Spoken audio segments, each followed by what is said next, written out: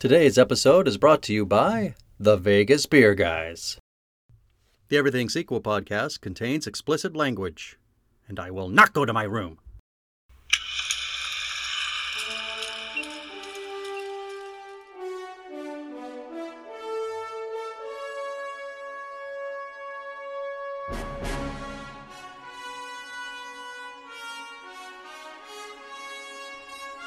Hello and welcome to the Everything Sequel podcast. This is the Star Trek edition.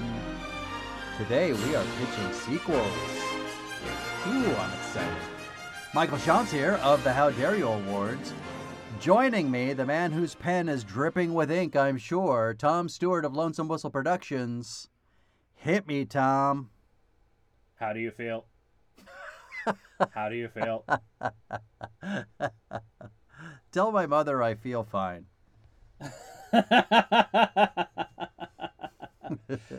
I wish I could verbally recreate the little bird twitch Spock face in between those two lines, because that's what makes it like a tiny little bird. That's great. Yeah. Well, here we are. The end of another series. The task in front of us. Well, questionable. You're right.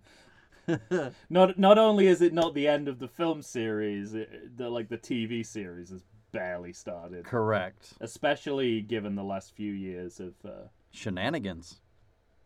I mean, there's too much Star Trek. I mean, I don't know how to put it either better or more intelligently. There's too much Star Trek now. Just too much? There was already slightly too much, and in the last few years, it's exploded. It's insurmountable. Not for you. You watched it all. I haven't seen all of it. I'm scared to try. I thought you said you watched like every episode of every show over the last, I don't know, year or two. Oh, of the classic era, yeah. Okay. Up until the end of Enterprise. The only thing I've not actually worked my way through is Strange New Worlds, which ironically seems to be the only new Star Trek series that everyone thinks is good, but I'm too scared to venture into it. Especially knowing that whatever they do with the second series, they will fuck it up because that's what happened with Picard. Alex Kurtzman is who he is. He cannot change that. All right then. He's Scorpion and the Frog situation. Alex Kurtzman is not going to be able to keep going with this, even if it is good, which I suspect it is not, and it's all a mass hallucination. Wow. All right.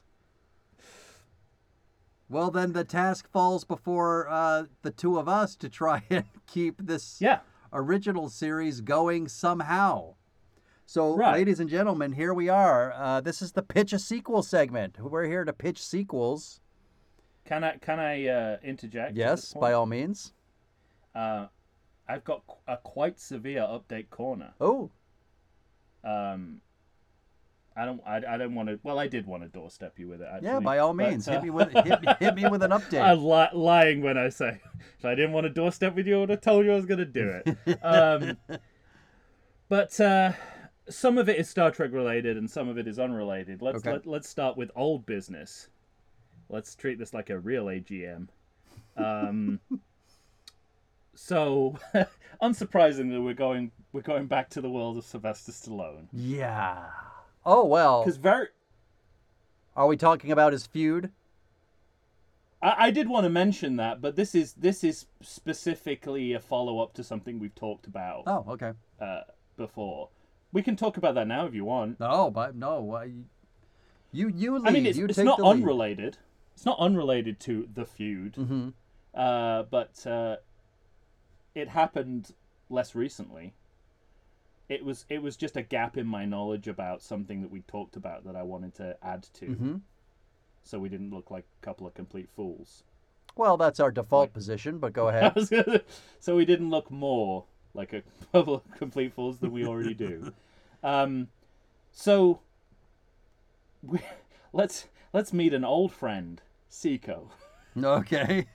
I was listening to a podcast where one of the hosts casually mentioned that Stallone cutting out Seiko from the Rocky IV extended director's cut was because he didn't like Seiko anymore and he thought it wasn't good for the movie. So the creator of Seiko, Robert Dornick, head of International Robotics. I'll read what his response to Stallone saying that was. I don't know how we missed this at the time, but I was in my office when I presumably found out that they were losing Seiko from Rocky IV. I was deluged with messages. How can Stallone do that? But I know why he's doing it, because I know he loves the robot. By causing turmoil among the fans of Seiko, it generates more publicity. And by removing the robot from the movie, this is the important part, it saves money in royalty fees because he is a member of the Screen Actors Guild. Seiko receives checks all the time. And of course, he sends them over to me.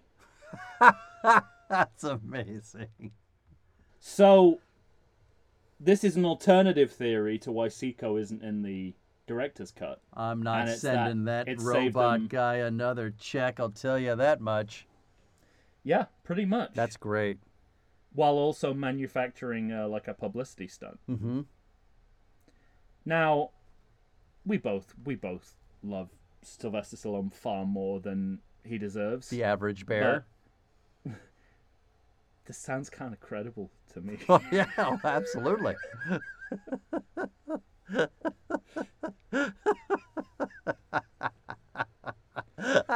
I just wanted to put forth both sides. Yes. Do with the information what you will. However, this is clearly the truth. But yeah, you can.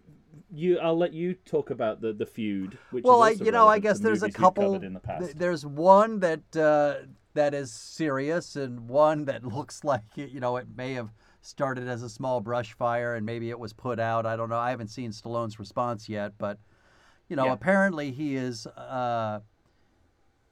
mostly on Twitter. I take it vehemently arguing with Irwin Winkler and his entire family or estate. Is Irwin Winkler still alive? Yes. Okay. So, he's basically just calling him... Well, Stallone seems to think he is. Yeah, a low-down, dirty... I haven't checked, but he keeps calling him out by name, yeah, so Stallone thinks he's alive. He's referring to him as a low-down, dirty thief and keeping control of his artistic expression that he wanted to give to his kids and can't seem to do because of the Winkler family. And why does he think this? Well, I mean, specifically because Irvin Winkler is, well, at least as far as Stallone tells us, planning to spin off. The Drago portion of the story, but yeah, but that not necessarily clear that that's true. Right, exactly. So that came from Dolph Lundgren. And then Stallone got pissed at Lundgren, and Lundgren said, "Oh my God, Kindergarten Cop 2." Yeah, right. And I had, so Lundgren said, "Well, this is a surprise to me. I had no idea that Stallone didn't know my good friend." And I don't know if Stallone's responded to that yet. I haven't heard that portion of the story. I haven't either, but I know Dolph Lundgren has taken this very well and been the bigger man. The bigger man for sure. I mean, he's already the bigger man, but...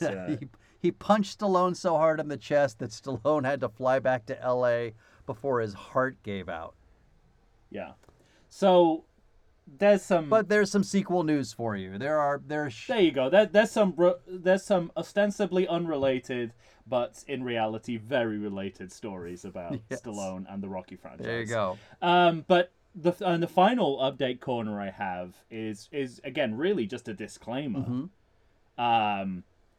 because the day after recording our episode for Star Trek V: The Final Frontier, yes, an episode of ABCDTOS dropped onto my feed, in which they cover Star Trek V. Oh. As they're now alphabetically covering the Star Trek original series movies. And first of all, it's going to look bad for us because I recorded our episode on that before they released theirs. Yes. I don't know when they recorded it in relation to all that. I did not hear what they said, because what they said is remarkably similar to what we said. Oh, is that right? Yes. I will admit, I did quote Tom Taylor from ABCDTOS on an unrelated matter. However, he also made the Thor Love and Thunder comparison. Did he? He did indeed. But it goes well beyond that, and I wanted to like Star Trek 6 on aging, get in front of this looking like we stole their entire episode from them. No, we don't do that. Unrelated, a lot of the same observations. Listen to it, it's a really great episode. It has far more production background than we gave, so you will learn other things from listening. You'll learn more about the inside of the mind of Will Shatner. There will be a ton of crossover. I think probably the hardest pill to swallow about this for me, in terms of the timing, was that John Ingle mentioned something that I had in my notes that didn't make it into the episode. Which is that. No. I'm going to say it now. Go ahead. I don't care if I look like a plagiarist. I'm going to say it now because I'll take a picture of it on my notes. Yeah, there you go. We can add it. When the cat stripper is thrown into the water, the pool, into the water, she makes a sound like James Brown. And on this episode, they actually went back and forth about whether this was legitimately a sound clip of James Brown. That's amazing. So, well, now I got to go back and rewatch it. It reminds me of my discussion with Lady Chu for when we were talking about Broken Arrow. Yeah. Because I had read something about the final fight between Christian Slater and John Travolta, and you really got to lean into it. Yeah. To hear it, but when you really like lean in and listen, there are the sounds of jungle cats in the middle of their fight. Right. And when you do hear it, I mean, it takes it to a level that is almost sublime. Like it's delicious. Yeah. So now I got to go back and watch the cat drowning, because I don't think I picked up on that. Well, I tell you, we got ahead of them when it came to the chicken noise on the Klingon thing. Okay. So good. I just wanted to, to let you know that we weren't pilfering from their work, even though it absolutely will look like we did. All right. When this episode comes out. Noted. And that was Update Corner. That's Update Corner, and so here we are, what I would call unenviable task of trying to come up with another movie in this series that ended so splendidly. Now, we have our time machine. We don't have to go to the end. We can put sequels in between current sequels. We can do whatever we want. We also have the time machine that exists in World. Yeah. Should you care to use it. If you wish. They've done it before. Slingshot Round the Sun. Absolutely. We've done it before. And so it leads me to ask you, as I always do, how difficult was this for you? I hate to say it. I know maybe it's something to do with my familiarity with these films and my resentment of most of the Star Trek canon. Not that difficult. Oh, man, that makes me resent you. I had to just stick a bunch of nails into my mouth and really try to hammer out, piece by piece, little bit by little bit. It took me so long to put this story together. In a way, at the end where I just said, that's fine, I'm going to finish there. Yeah. We'll cover at some point. We'll cover Generations and the next generation movies. So I don't want to say too much about this. I've not been kind towards Generations so far, but I will say the biggest problem for me is that Kirk didn't need to be in it. Of course. Because of the way that the Undiscovered Country ends. Nonetheless, he is. And so, I think it's an open playing field of what you can do, really, because Generations didn't do anything in the transition to the next phase. Also, you don't, because we're just doing the original series, you don't have to think about passing the gauntlet or anything like that. You can sort of do what you want with these guys. That's true. We know at least some of them live for a little while. Right. After some of them are for a long time. Well, at the end of Star Trek 6, everybody is alive. Yeah. I mean, I suppose that I was more intimidated by some of the successes of, I'm thinking specifically of the Next Generation, and I didn't mention this in the previous episode, but Star Trek The Undiscovered Country is so good that when Spock returns in the Next Generation, everything he does in those 2 episodes he's in to reunify the Vulcans and the Romulans comes as a result of him trying to exorcise the demons of the peace process in Undiscovered Country. That's wonderful. That's good but shit. It is a minor success. Usually Star Trek gets this continuation stuff, especially when it comes to legacy cast and characters, wrong. Okay. Yeah. Although, Scotty has a really good send-off in Next Generation as well. So I'm less concerned with that, more about making another original series movie that I would want to see. Mm-hmm. That was all I was thinking about. Like I said, taking it all the way back to the beginning, this is, for a long time before I did my 5-year mission, right, this was the be-all and end-all of Star Trek for me. Okay. So I'm continuing purely in the vein of the original series movies. Well, and it's funny you say that, because at the end of the day, that was the refrain going on in my mind. Like, what movie would I want to see? Yeah. And I do. I think I was able to at least cobble something together that I won't be completely not proud of. I also think, you're helped by people like J.J. Abrams trying out things that are kind of interesting ways to go, but ultimately don't work out. So you don't waste your time trying to do that. Mm-hmm.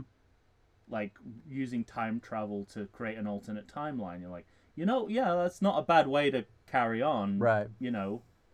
But ultimately, there's really nowhere to go from that point onwards, as those films have proven. Yeah.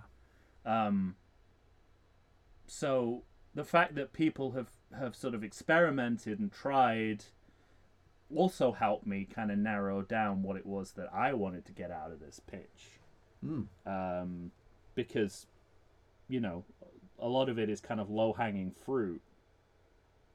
I mean, I think what Abrams did with the time travel aspect was feeding off the role of time travel in the series and in the movies. So I can, I'm not a fan of J.J. Abrams, but I understand that what he did was true to the spirit of the series. The franchise, yeah. And it's absolutely a way I could have gone had it not existed, and I'd seen that it was a poison chalice. Do you have time travel? Incidentally. Okay. Let me ask you this. I don't really know. I was like, I don't not have time travel. Understood. But it's not called time travel. No. Okay. What about, do you mean it's not called time travel in the narrative, or your movie's not called Star Trek Time Travel? No, I mean, if scientifically, okay. Were I to send my script over to the scientific advisors that they used to send Star Trek scripts off to, they'd have a lot to say about time travel. Fine. But it does not exist as an idea in the script. Now, what about the idea of coming up with a title? Now, Star Trek 3, The Search for Spock, is really the only kind of title where you're like, okay, so it says what they're doing. Which, as I think we said at the time, that the search for Spock is over pretty quickly. Right. Yeah. Exactly. It's the collection of Spock. Yes. Really. Yes. It's the pickup of Spock. The finding of Spock's soul. The delivery of Spock's soul is what it should have been called. Yeah. Search implies you don't know where he is. Yes. He's where you left him. He's right where we left him. We're fine. But all these other titles, I mean, they're good titles. We have Wrath of Khan, Voyage Home, Final Frontier even is a fine title. The Undiscovered Country. I'd say the Voyage Home is the most sort of, to use a very dated British phrase, which I'm sure you listeners love me hashing out. Probably a favorite thing about me. So there was a commercial, I don't know, when I was growing up on British TV for Ronseal, which was a wood sealant. And the slogan was, Ronseal, it does exactly what it says on the tin. So for a few years after that, like, I guess what we would call like high concept, you know, was referred to as a Ronseal title, and I would call The Voyage Home a Ronseal title, because that's it. They're going, it's whatever happens in the movie, it's during the Voyage Home. Yes. But anyway, to me, they're all, they're all pretty strong titles, and so I felt this kind of extra pressure to come up with a title, and of course, because it's Star Trek, I'm like leafing through lots of Shakespeare and trying, It's funny you should say that. Mine involved Shakespeare as well. And I couldn't find anything Shakespearean that like fit just right. And eventually I just said, kind of like my pitch, I was like, this is good enough. I'll use a Ben Jonson title as Star Trek the Alchemist. I'll move out to other Elizabethan stage drama. Star Trek the Sorcerer's Stone. Exactly. All right. It's interesting you should say that, because I both desperately wanted to get Shakespeare into my title and found the same as you, that there wasn't anything that quite fit. Yeah. So what I did is I ended up shipping something that is quintessentially Star Trek and something that is a Shakespeare quotation, and mind melding them. Ooh. All right. Now I'm curious. Talk to me. What is... By the way, it feels like this is the task that I was born to do. Yeah, I'll say. So it's like normally I have exactly the same struggles, but for some reason on this series, it's just been a walk in the park. Oh, I fucking hate you so much right now. That doesn't mean it's going to be good. Doesn't mean it's going to be good. It just feels like I know the territory so much. Like, I feel like I have a real... Yeah, I can't decide if you should... What makes these movies good is so self-evident to me that making a pitch that speaks to all of that is simpler than... Well, it's simpler than doing it with some of the other series we've done. Yeah. Yeah, I wanted you to go first because I don't trust anything I have written down. But that almost makes me feel like you should anchor this team. Okay. However you want to do it, I'm fine. I'll let you go first. All right. I bet yours is better than I think. Probably better thought out. I don't know about that. At the end of the day, I called my movie Star Trek Extinction Event. Ooh. Okay. I don't hate that. Okay. Star Trek Extinction Event. No numbers? Oh, you're right. I didn't think of that. No, I'm not right. I'm just asking. Well, I'm just saying, in keeping with the series. Yeah. From this point onwards, it's all. I literally, because I struggled with this, but my movie comes after Star Trek 6, so I think I would be calling it Star Trek 7 Extinction Event. Okay. A little bit of alliteration there. Yeah. I know what those two words mean, and I know what they mean together. So we're already onto a winner. Yeah. I thought of words...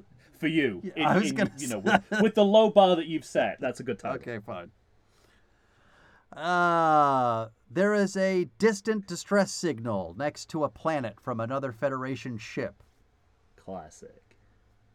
at the end of Star Trek VI, we see them disobeying orders and going off into space. And to me, what I thought that might signify, it's kind of like a professional athlete who announces their retirement before their last season. Sort of farewell tour.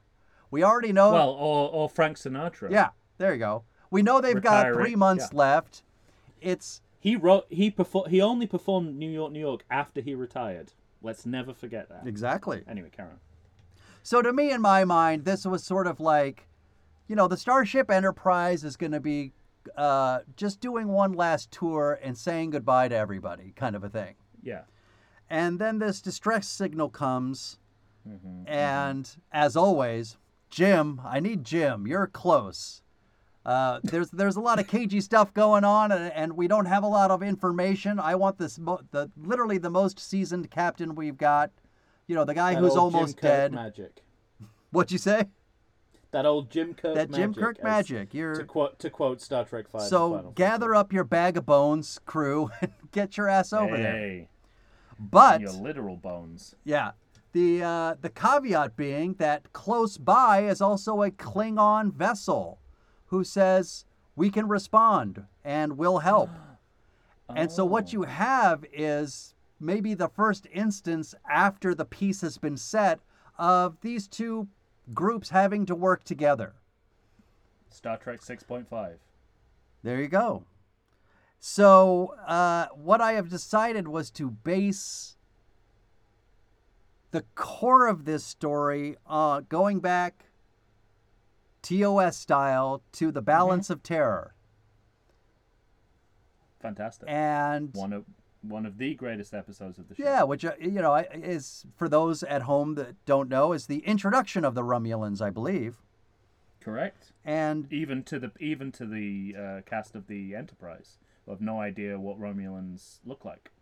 Right. And because there was, part of... And a shock to find out that they look exactly like Leonard Nimoy as Spock. Yes, exactly. and that, like, ancestrally, they might be ancestors of Vulcans who took a different path, kind of like Cyborg. Right? Yeah, Cyborg would have been far better as a Vulcan. So there you have it. And famously, what's the extinction event? It was you that reminded me that Mark Leonard was playing the Romulan. Yes, absolutely. In that episode. And a Klingon, yeah. So, the distress signal has been sent. Both groups go to investigate.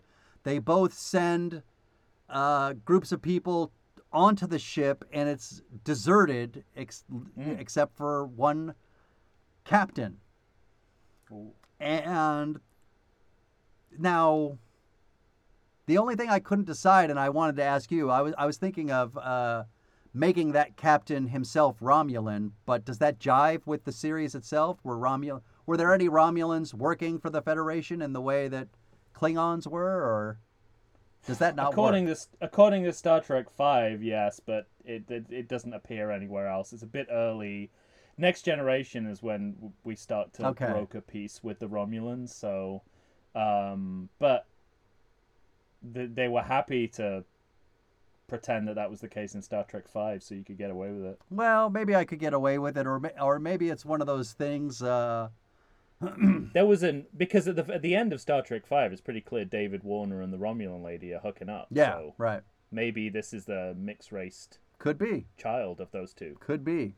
Smoking a little cigarette. Well, a very sweaty and smoking cigarette. It can't be that, because I've got a different thing. But at any rate, say this person can either disguise or cloak themselves in a way, like the Romulans do in that, like they have a cloaked ship. Maybe they have technology that can alter appearance or morph themselves in some way, whatever. Meanwhile, he's saying the entire crew has disappeared. Some of them are on the planet. So now we've got sections of ships separating, and they have to go to the planet, only to find out that there's an ionization, there's something going on the planet. This planet is set to explode and create an extinction event that will destroy the planet, will destroy all three ships, and it's doomsday for everybody. We got to get out of here. except they're stuck. They can't get, once they arrive to the planet, they find that they don't have communication. They can't get off. They can't transport. They can't do anything. So, meanwhile, now the Romulans have boarded the Enterprise. They're taking over the Enterprise. So while they're trying, you have the a kind of A story, B story. When you first get onto this distress signal ship, you get kind of a spooky ghost thing going on. The whole ship's empty. They're looking around. They can't find anybody. So you get that aspect of genre flipping like we got in Star Trek VI. Excellent. And Star Trek likes to lean into its gothic horror now and again. Yeah. So meanwhile, we got Romulans now are aboard the Enterprise, and you're put into the position of, what I wanted to play with was, does James T. Kirk trust that these new friends, that, the Klingons can be trusted? Because, the evidence is going to be set up in a way in which it looks as though the Klingons are responsible for all of this. Yeah. And so the whole time... And they hate Romulans. Yeah, and the whole time, the Klingons are going to be protesting and saying, this is not us, and you can trust us. Why would we risk the peace? Why would we risk our future? Yeah. And so that's the thing that Kirk has to wrestle through with this movie.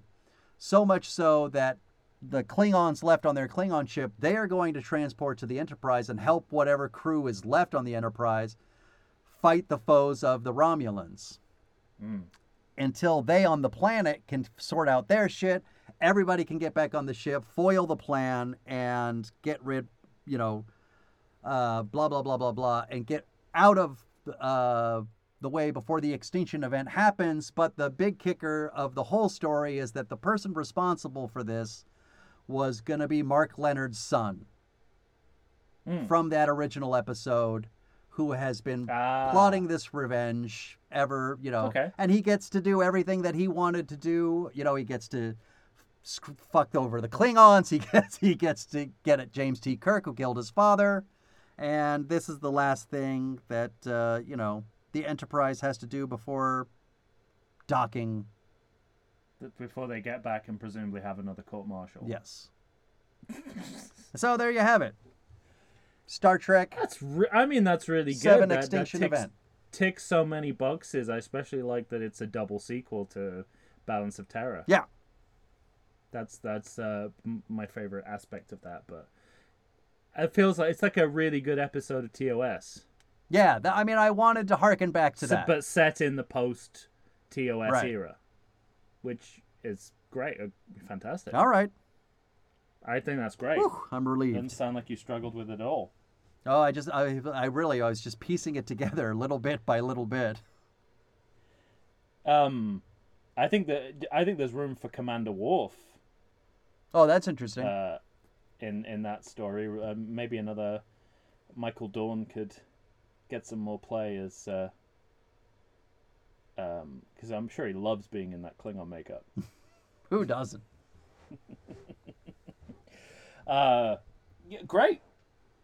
There you have it. Star Trek 7 Extinction. I Event. also like, and don't take this the wrong way. I like how pedestrian your title is. Yeah. Because I feel like you can either go grandiose with your Shakespeare, the undiscovered country, quote, right? Or your kind of serial Wrath of. I decided at the end of the day, I'm literally just going to connect it to what is happening in the narrative, and not try to overthink it and call it a day. Yeah. So I don't take offense because it's exactly what I was going for. Yeah. Well, Wrath of Khan sounds like it's a matinee serial from the 30s. Yeah, absolutely. And I think the best title in the series is Voyage Home, and it's the same. It's like, it's what I did. It's what it's about. Yeah, right. Well, that's fantastic. Kudos. Thank you, sir. Well, my and we're not dissimilar, at least at the starting point of my pitch is very much the same as yours. Are you after the events of 6? Yes. Nice. But and exactly the same. It begins with them flying off. Okay. At the end of Star Trek 6. So it's an aftermath pick. Well, yours is that's another great thing about yours. Yours is an aftermath sequel as well. Mm-hmm. Mine is not in that regard. Okay. This is much more of a, okay. I'm just going to introduce it, and then we can talk about it. Hit me. Because the title will give away my my plan. Mm-hmm. To be or not to be a mind meld? You've been working on that since I said. No, right, no. Since I said I was shipping it, I you would literally be came like, up with okay. it just now. Oh, you? It sounds like you've been mulling that over. Like, what's a Star Trek thing and a Shakespeare thing put together? Yeah, of course, it's.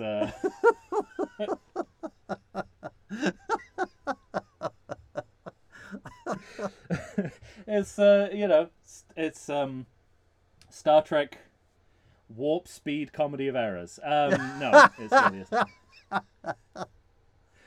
No, the name of my pitch is Star Trek Brave New Worlds Part 1. Oh my.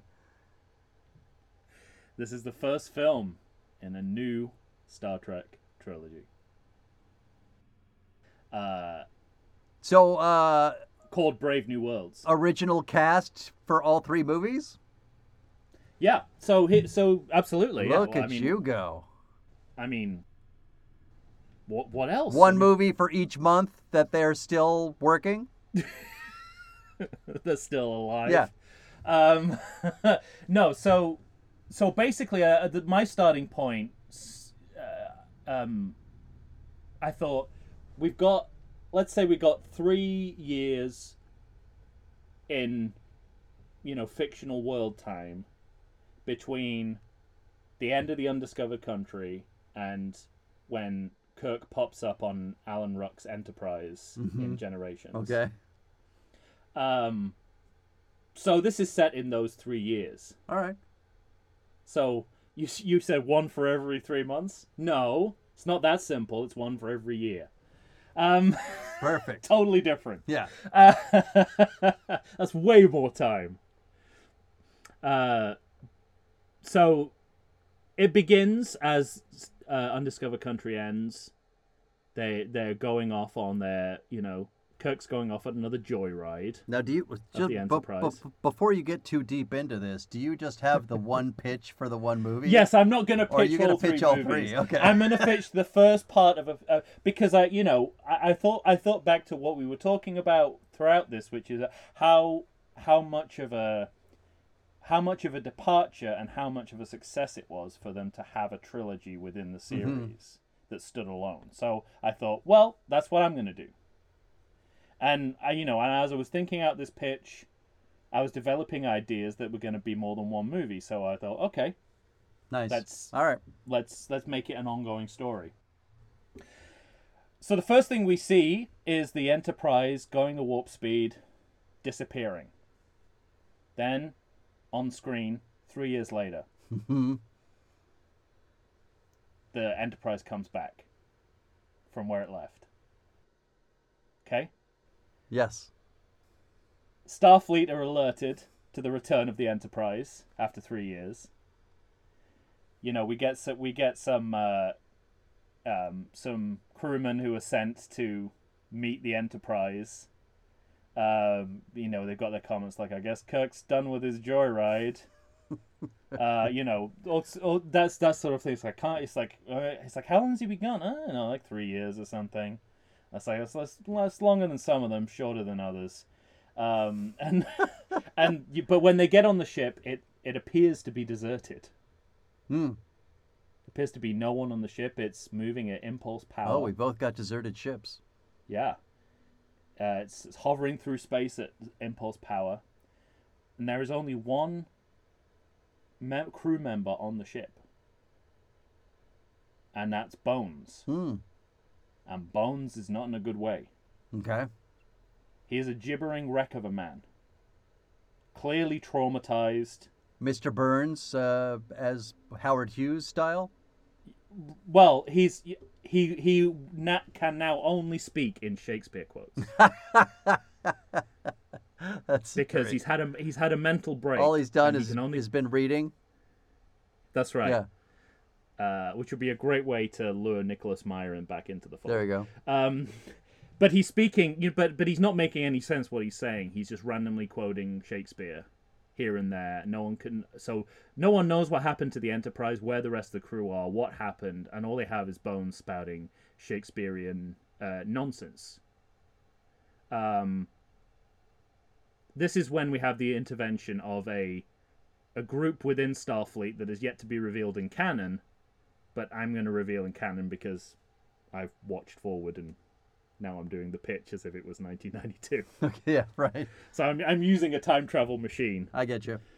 Because this already exists in chronology, but it is yet to be revealed in Star Trek canon, which is Section 31, who are the Starfleet Secret Service, who work within Starfleet but independently.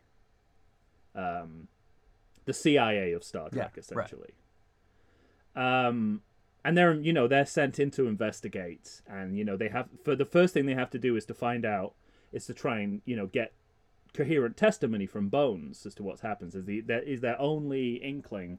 There's no logs on the ship. There's nothing that will tell them what has happened in these 3 years.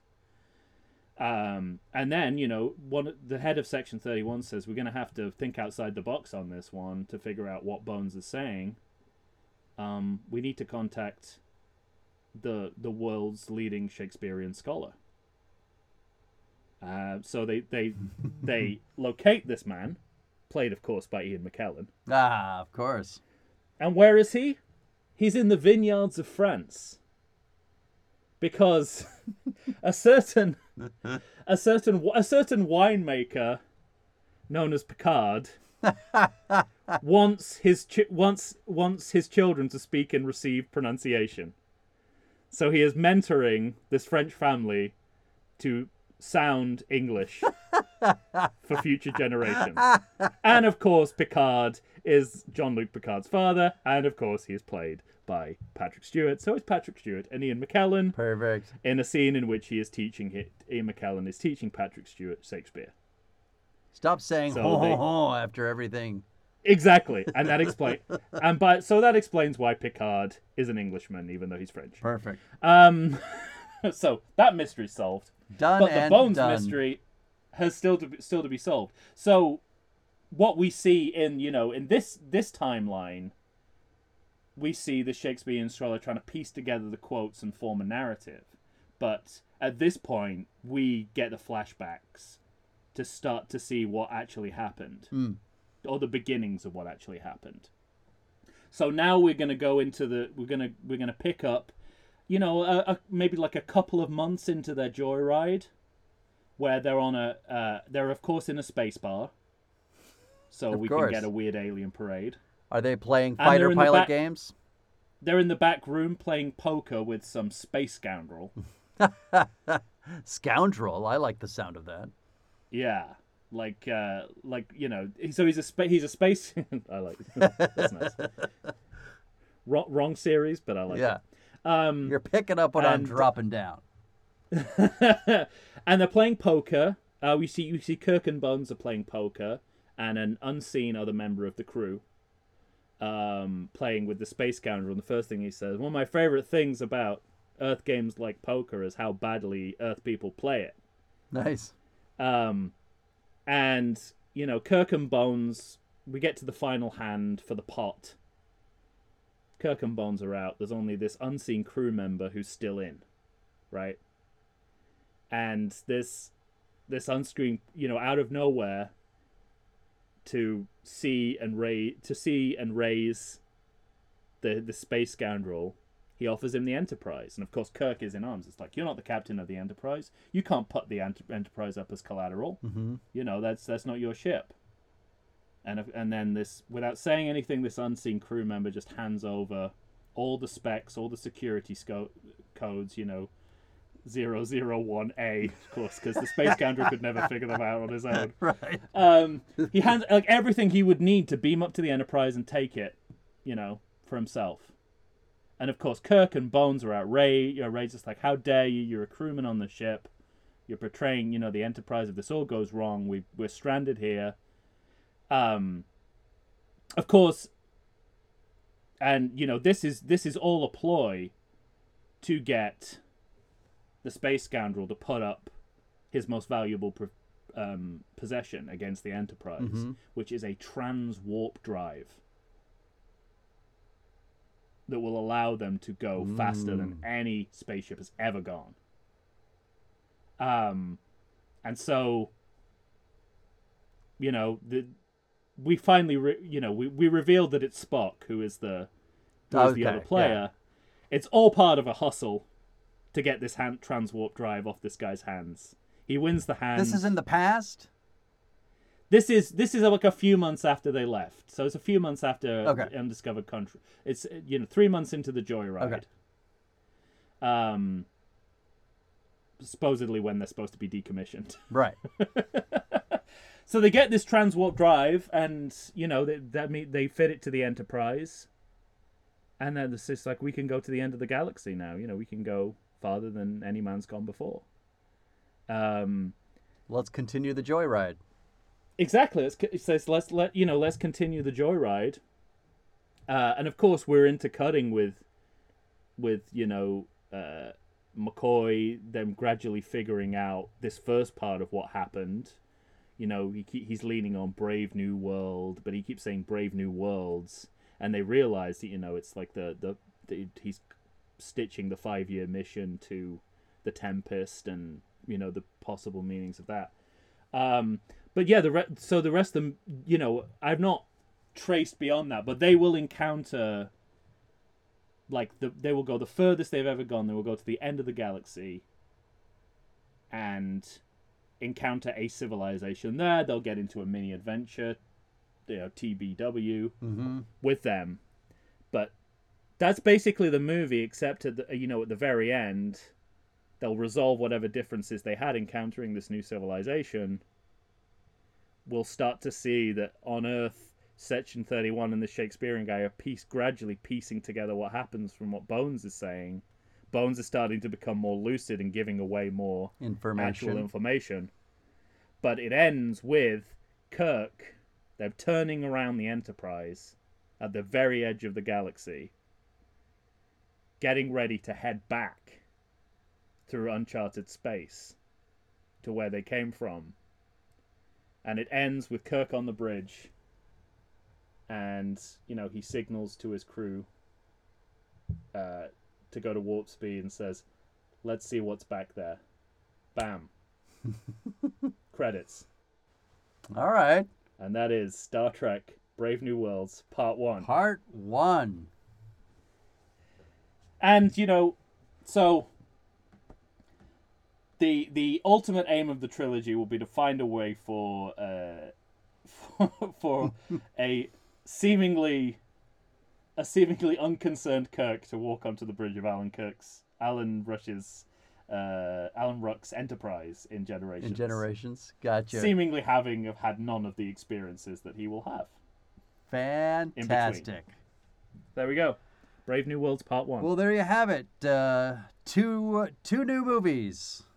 One of those movies set to be 2 more movies. So that's right. So you get to choose, everybody.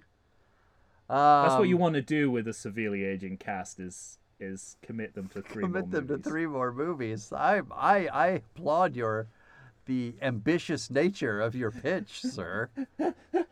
I felt very uncomfortable about setting mine after Star Trek 6, and you said, "Oh, I've got hold my beer," because you're worried about making those 3 months. Yeah, make sense. Yeah, I've got them going from one side of the galaxy to the other in 3 years. Because that's my only, that's the next time we see Kirk in chronology. Right. So anything in those years, fair game, as far as I'm concerned. Heard. I get it. All right, ladies and gentlemen, that's it. You've got 2 new sequel ideas that you get to vote on. Which one do you like the best? Star Trek 7, extinction event, or you didn't have a 7, right? You just had Star Trek, because Brave it's the New beginning Worlds, of a new trilogy. Part 1. It's a self-standing trilogy. All right. I have the guts to admit that I'm making a trilogy. Harv Bennett. Star Trek, Brave New Worlds, Part 1. A non-accidental trilogy. Sounds like a lot of colons. There'll definitely be a lot of colonoscopies with that crew. Yeah, right? Hold still, I said. It's just Bones.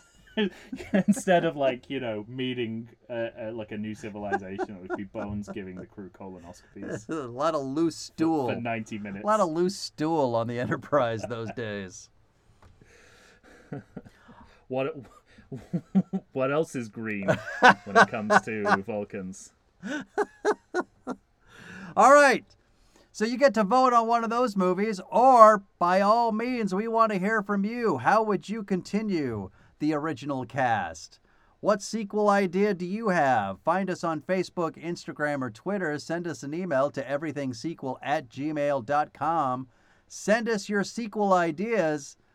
You know we're going to read them on air. So put that pen to paper. Start typing on the computer. Do whatever you have to do. For Tom Stewart of Lonesome Whistle Productions, Michael Shantz here of the How Dare You Awards. When you hear us next time, we'll be talking a whole new series. Oh, I'm very excited. Yeah. We're continuing, Tom. And the adventure continues. Yes, and the adventure continues. ... All right. Matte paint. ... Matte painting. So, stay tuned for that. We're excited to have you. Say goodbye to the good people, Tom.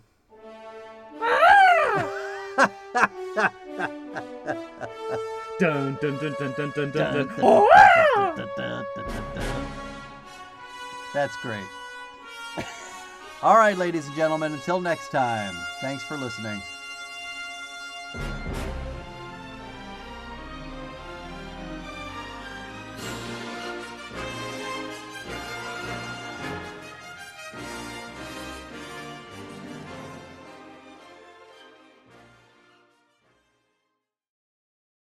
I like to think I know something about beer, but nowadays even I get overwhelmed when confronted by the exhaustive selection of craft beers they have at bars, breweries, and even grocery stores. Back in the day you had one, maybe 2 craft beers to choose from, and if you were confused, you ordered a Guinness. But in beerstinations like San Diego, the craft beer options lately are in double, sometimes even triple digits. So what's a beer drinker to do? You need what I need, the Vegas Beer Guys. Your beer of choice should be a perfect blend of malt and hops. And so a live show about beer needs that same balance. And the Vegas Beer Guys matches beer expert Dan Aker with self-proclaimed beer novice Stephen J. Weiss. The results are eminently drinkable. They're on Facebook, they're on Instagram. They'll try new beers, they'll tell you about beer. Think of them as your beer Sherpas guiding you up a foamy-headed mountain to reach the peak of your pint. God, I need a beer.